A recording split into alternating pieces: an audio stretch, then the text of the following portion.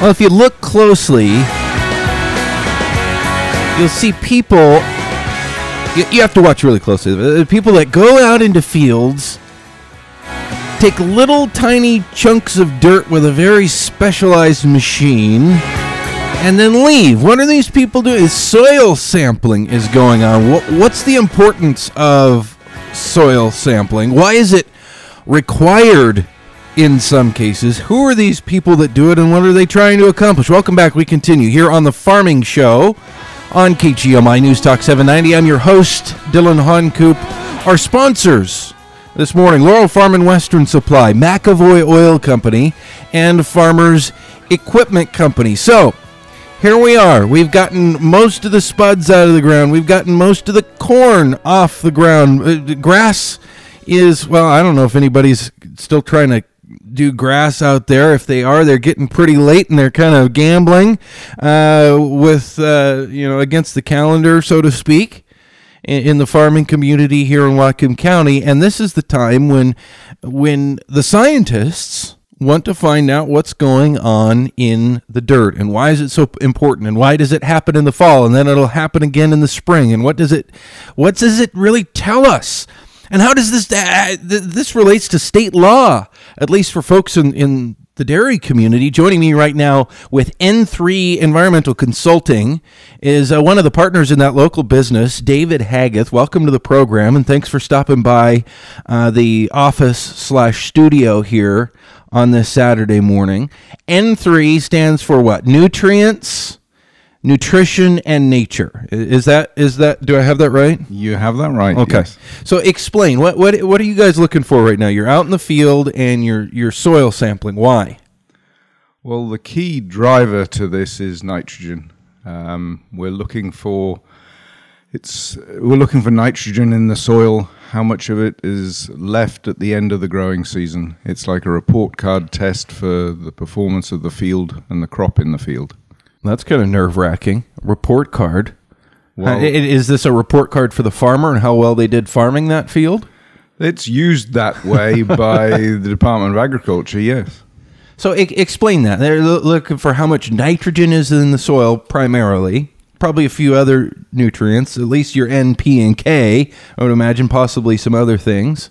Absolutely. Of course, N, P, and K, nitrogen, phosphorus and potassium. The big three primary nutrients, and then a bunch of micros around that. But how does this fit into the big scheme of things? Lay this out for us here. Well, the primary reason for soil sampling is really to see what your crop needs, how your soil is going to fulfill the needs of a growing crop, and what you're going to need to add, what you're going to need to change in the soil to give yourself the best crop. This has changed a bit now with all the environmental regulations, because now we're required to look at nitrate and show that as in a report every year to the Department of Agriculture. So why does that make a difference? We would know about nitrates, and there's concern in nitrates ending up in groundwater in particular, and nitrates and nitrogen and other things running off of fields on the surface into streams. Those are kind of the two areas that people are worried about, protecting water quality, things like that. What can soil sampling do as far as that? How does that work with what the farmer is doing to prevent something like nitrate pollution? It tells them they can only put so much on. Has to do with the crop that's growing as well and how much that's going to take up, right? It's pretty complicated, the kind of the calculus that has to happen to figure this out, right? Well, every dairy, under the Dairy Nutrient Management Act, every dairy has a nutrient management plan, and that balances out the number of cows they have with the number of acres of crops they have. Mm-hmm.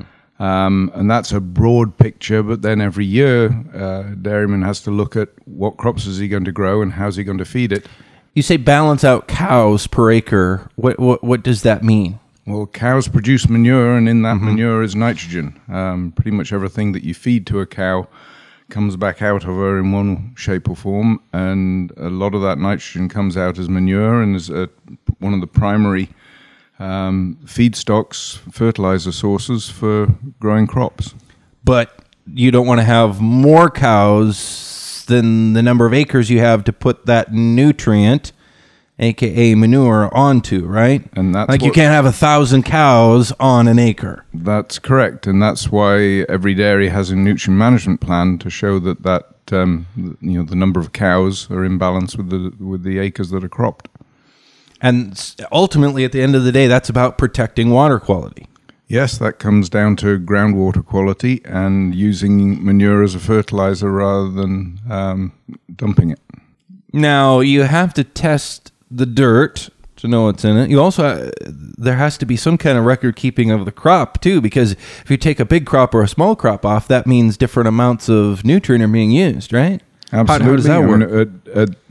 At the moment, we're out taking a lot of soil samples, but the next job is to analyze the results, and that can only be done field by field, knowing how the crop has performed and what the season has done weather-wise for that field. So yes, there's a lot of information that goes into analyzing those results. Just because you get a high or a low result doesn't necessarily imply problems with that crop. And so you need to know how much crop was produced. In a lot of cases, it's corn or grass for local dairies. You need to know how much manure was put on that field. You need to know how much nitrogen, amongst other things, is in the soil. And you also need to know what's in the next manure that's going to be put on it too, right? There's manure sampling that has to be done. There's manure sampling that has to be done. We also have to tie it back to crop sampling, because one bale of grass is very different from another bale of grass. So a lot of it comes down to a lot of information gathering, really, in order to get a full picture. And this is all information that ultimately matters to the State Department of Agriculture and state regulation, right? This is the primary regulation on dairy as far as making sure their nutrients are managed correctly, right? That's right. Every 18 months, the dairy is visited by an inspector, and one of the things he will do, other than a walk round, will be to look at the records, the soil sample results, and the records of what manure went where during the year. So this is what you guys do at N3, is basically work with dairies to do this environmental consulting. Yep. Track all of these numbers and help put it all together and make sure that everything fits with the farm plan that they have, right? Or the nutrient management plan that they have. We do everything from putting together the nutrient management plans to helping the dairies stay in compliance with them. Yep. Dylan Honcoop here on the Farming Show on KGMI News Talk 790, broadcasting from the Watkin Family Farmers offices this morning here in Linden. David Hagath with N3 Consulting is here with me this morning talking about what they do. They're in busy season right now, sampling everybody's dirt on farms around the county to figure out where things are at as we head into winter. This will be important for decision makings come springtime, for planting, manure applications, et cetera, right? This information basically sets the stage for what happens in the spring. This shows us more about what's happened during this year. It doesn't really have huge implications for next year, other than to say if we're somehow out of compliance this year, how are we going to change things next year in order to make sure we've got lower numbers. When people say that there needs to be some rules on dairies and they need to get these issues under control, and why isn't anybody tracking what's going on, knowing all of this, and as you do in your business, knowing the complexity of the rules that must be followed. Yes.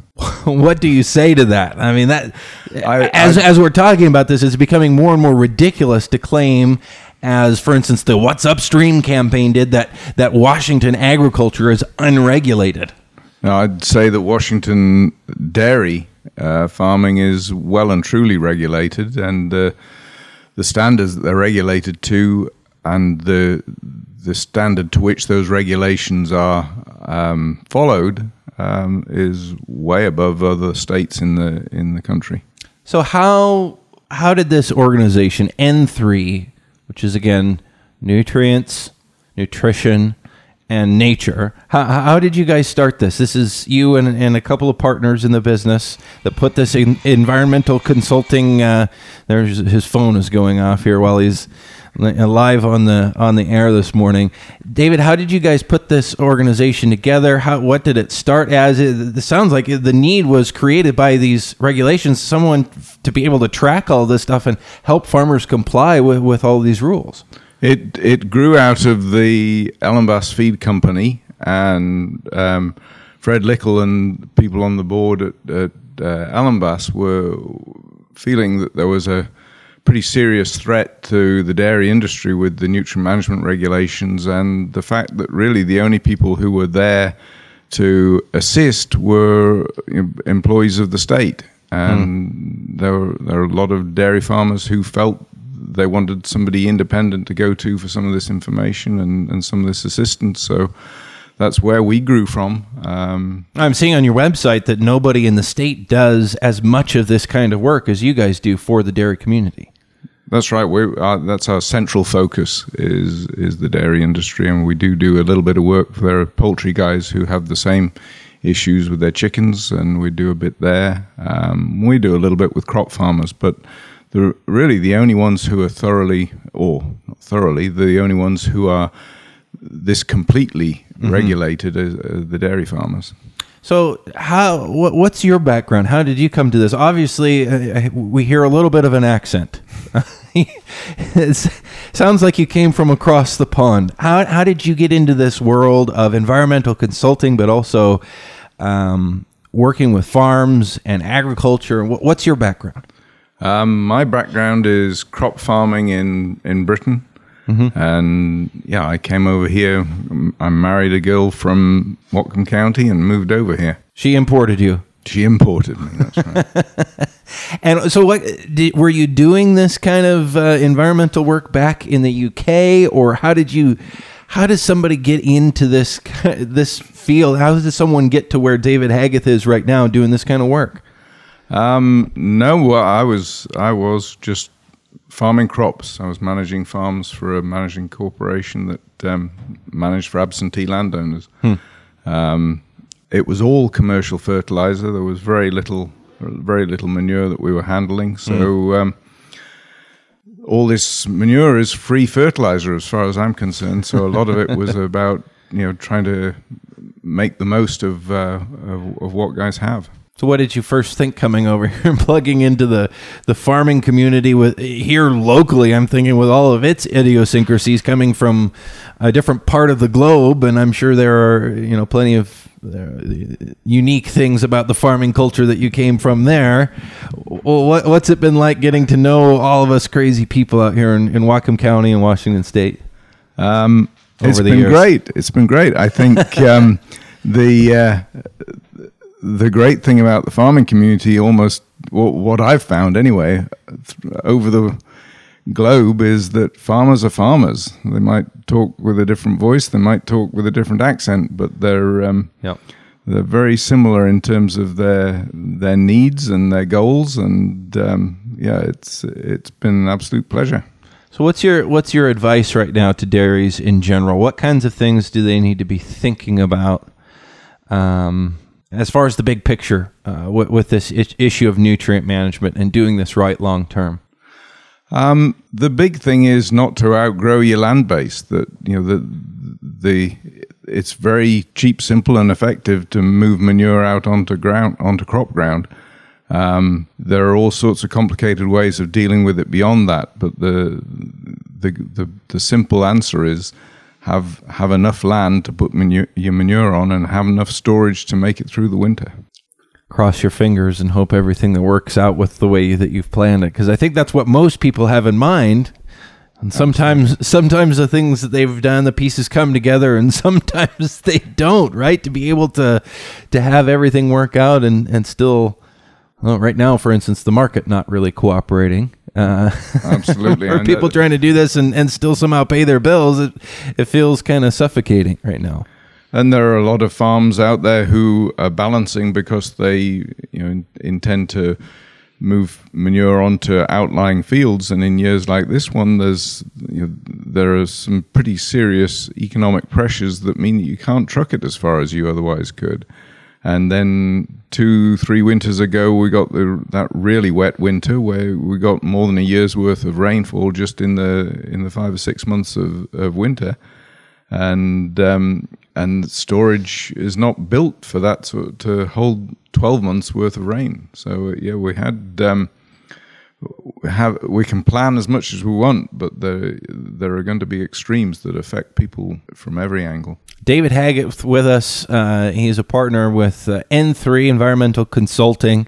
Lived and worked in Washington State since 1999, originally from the UK. David, thanks for sharing, and thanks for all the good work. I know a lot of farmers rely on the things that you and your partners and your team does to be able to comply and do the right thing and follow the rules, follow the state regulations, and survive because of it. I mean, this is the new reality of farming in Washington State. Again, one that I'm here by having this conversation, pointing out to people who aren't aware that there are a lot of rules. It is challenging to follow the rules. Thanks for what you do to help people make that happen. It's an absolute pleasure.